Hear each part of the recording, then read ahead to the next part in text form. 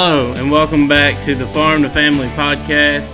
I'm Daniel Wiggins with UT Extension, Ag Agent in Crockett County, and I'm here with Dr. Tyson Raper, our Cotton and Small Grain Specialist, and Mr. Ryan Blair, our Cotton and Grains Variety Testing Specialist. And we're going to let Ryan start us off with a little bit of history of the County Standard Trial Program.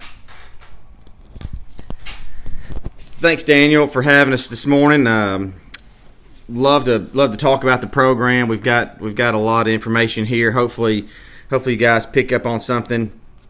But just to kind of start out, I kind of want to cover the history of where we got started with the County Standardized Trials Program, CST for short.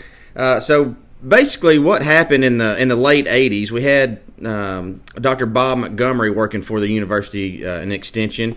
And the counties were doing variety testing programs in their own counties, and basically working with retail and industry there to try to add some value in their sales of seed. But it was kind of on a singular county level. And so what was happening, these agents were going out to their retailers, to their industry partners, getting a handful of corn, soybean varieties, and working with producers there in their counties and putting out a single location variety trial. That's great for those producers. It's great for the guys in that area. But we didn't have good data that was representative across the geography and for multiple counties to use. And so Dr. Montgomery in the late 80s and later Bob Williams took over in 90, 91. What they did was they met with our industry partners and in retail and those county agents and put together a standardized set of testing trials. And so what we wanted to do is look at the same set of varieties or corn hybrids across multiple locations where we could put together a strong data set. So in the late 80s, early 90s, the first group of counties that were involved in the CST program, there were 6 up in northwest Tennessee. That'd be the Lake, Obion, Henry, Gibson, Weakley, and Dyer counties. And so for several years, they were doing corn and soybean variety research where they were looking at the same sets each year within those counties. Since then, the program has grown quite a bit, Daniel. We're in over 50 counties now in the state.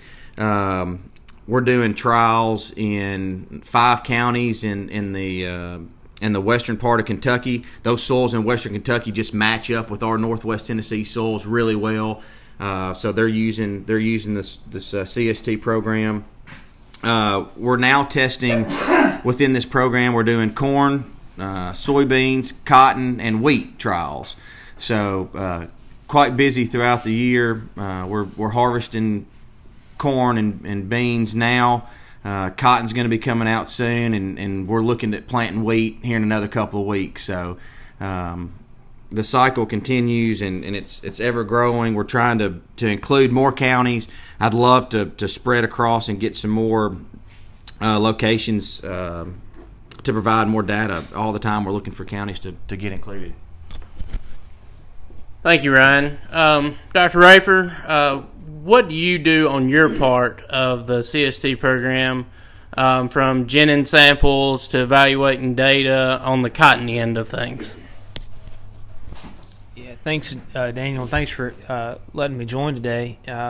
So from a cotton standpoint, similar infield operations to the grains, and county agents are the core of the program. Ryan does a phenomenal job coordinating, distributing seed, making sure we get everything where it needs to be, and trials placed in a variety of different environments. So from a infield standpoint, cotton's very similar, but we have a lot of work to do on the back end in cotton. And so at the end of the year, after we collect weights on the modules, we typically pull about an 8-pound sample of seed cotton from each one of those round modules, and then that seed cotton is transported here. It'll be one sample per variety per location. So we're looking at about 200 or so samples that we process here in Jackson out of that cotton CST program each year.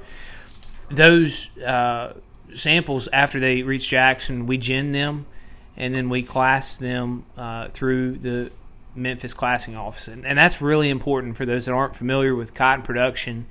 We have seed and lint produced, and from a producer standpoint, the value is in the lint. And so they're obviously very, very interested in how much lint is contained in that module, and then what's the quality of that lint? How long is it? How strong is it? Is it mature? Is it white? And being able to deliver that information, not only turnout but also fiber quality, really helps us nail down the value of each of those varieties and the overall opportunity a producer might have to select one over another. Thank you, Tyson. Brian, now that we've got a little bit of a understanding on the history of the CST program and kind of how where it started and where it's gone, can you give us a little background on how the CST program operates? Yeah, so Daniel, I work closely with industry partners. So those are companies, large and small, that are genetic providers of this seed. So pretty much any seed provider that you see across, that would be your Monsantos, your Bayers, BASFs, Corteva. So those guys are providing seed, and what we do is we want to look at how those genetics and how that seed how it does here in Tennessee. So I'll talk with those guys and see what they've got.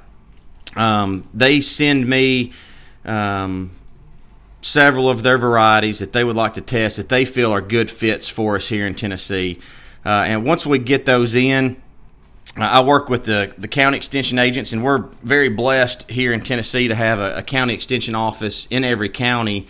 We're quite unusual in extension in that we have that type of resource. And this is a very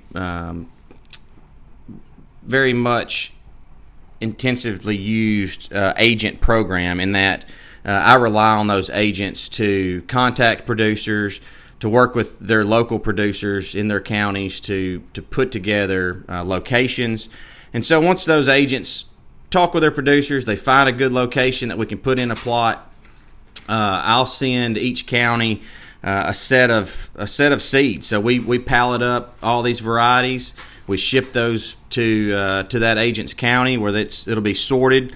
The agent goes out with the producer on the day of planting and puts these plots in and keeps a close watch over the varieties throughout the growing season.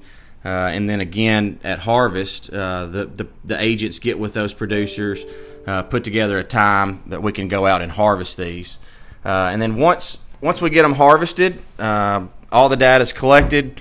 I analyze this data and basically put together a recommendation based on their performance. So we look at how those varieties performed across all locations.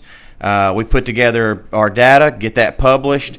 The agents can then use that information to help work through the multiple varieties with their producers and help them pick out what's going to make them the most money, because that's what we're after with this program. We're looking at differences in yields. And so with the large data set, we can confidently say that one variety does better or worse than the other. So at that point, we help those producers make the decisions at the beginning of the year on what to go out and plant. All right, Ryan, another quick question for you, then I'm going to hand the mic back over. I got the same question for both of you. How many counties do you work in that has grain CSTs in the county? Because I know we have 95 counties in Tennessee, but not all of them are fit for row crop farming. So do you got an idea on how many number of counties that you work in currently, Ryan? Yeah, so we've got corn, soybeans, and wheat across about 50 counties in Tennessee. So more than half. Now, on cotton production, it's a smaller scale for sure. We don't have as many geographical areas that we're able to grow cotton. Tyson, how many counties do we have cotton CSTs or OVTs in? Daniel, I think we probably grow cotton in about 20 counties in the state. Ryan, where are we now? About 12 We've counties? got 12 counties with CST cotton trials. And when I say we're growing cotton in 20 counties, a long list of those counties would be very, very, very small acres, and that's the nice thing about this program. It's pretty easy to reach across a county line, especially in cotton, and pull some results from a neighboring county that are extremely relevant. So, I think we've got the area very well represented. Okay, and the CST program, like I said, this is generated towards growers to be more profitable on the farm. But how do we take these higher yielding grains and higher yielding cotton pounds per acre, and how is this benefiting the general public? What are we using not only to put money back in the grower's pocket for what he's done, but what are we using these for in a production standpoint, just to the general public? Sure. So probably a misconception that we get a lot of time is where this grain is going. And so majority of our corn and soybeans grown here in the state are going to feed livestock.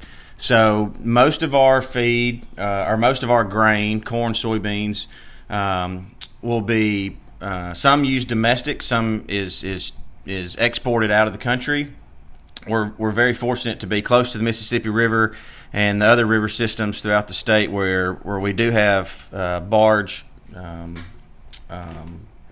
ports, and so, but yeah, it's going out to make protein out of our livestock. So so it helps the farmer first and foremost by making more pounds per acre or making more bushels per acre, puts more money in their pocket. But we're also providing more of this commodity to go towards our feed, Food production. Oh, and I know we have a little bit of our grains going for ethanol production. Is there a percentage? Do you know anything off the top of your head? I know it's a very small percentage, but we do have some corn in the area that is going for ethanol production to produce gasoline. Is that correct? That's right, Daniel. I'd say we're probably still less than 10% in that market, but we do have that capability, and the ethanol plant up in the Reeves area, Obion County, they do take a considerable amount of grain, corn grain, particularly from these guys in northwest Tennessee. Daniel, I want to add something too on value to the average citizen of Tennessee. This program provides tremendous benefit, and Ryan's got the numbers for estimated impact of the program, but I think we fail to capture the benefit to that average Tennessee citizen. These locations are much more at the end of the year than just variety test. It's an opportunity for a conversation that may not necessarily occur in other environments. We can share on the turn row, answer questions, share about other programs that are available, maybe ag related or maybe not ag related, maybe something else that the university's tackling. I think as someone that's involved a little bit with the CST program, but also has a program, a research program beyond the CST program, this is a phenomenal opportunity to increase the visibility of other things we do. And I know I very much value all of the opportunities I've had to engage with the CST program and those that are involved in it. I know I can tell you with confidence I've visited with far more people than I ever would have had I not been involved with it, and been able to spend more time with agents and other clientele. So I think it's a program that really it's a great opportunity for us to increase the visibility of our programs and to share a little bit with the clientele about other things that we offer that they may not necessarily know about. Thank you, Tyson. And I think that's going to be a great place to stop. I think Tyson kind of rounded it all up there at the end. And I'd like to thank y'all for tuning in. And thanks to Dr. Tyson Raper and Mr. Ryan Blair for helping us with this episode today.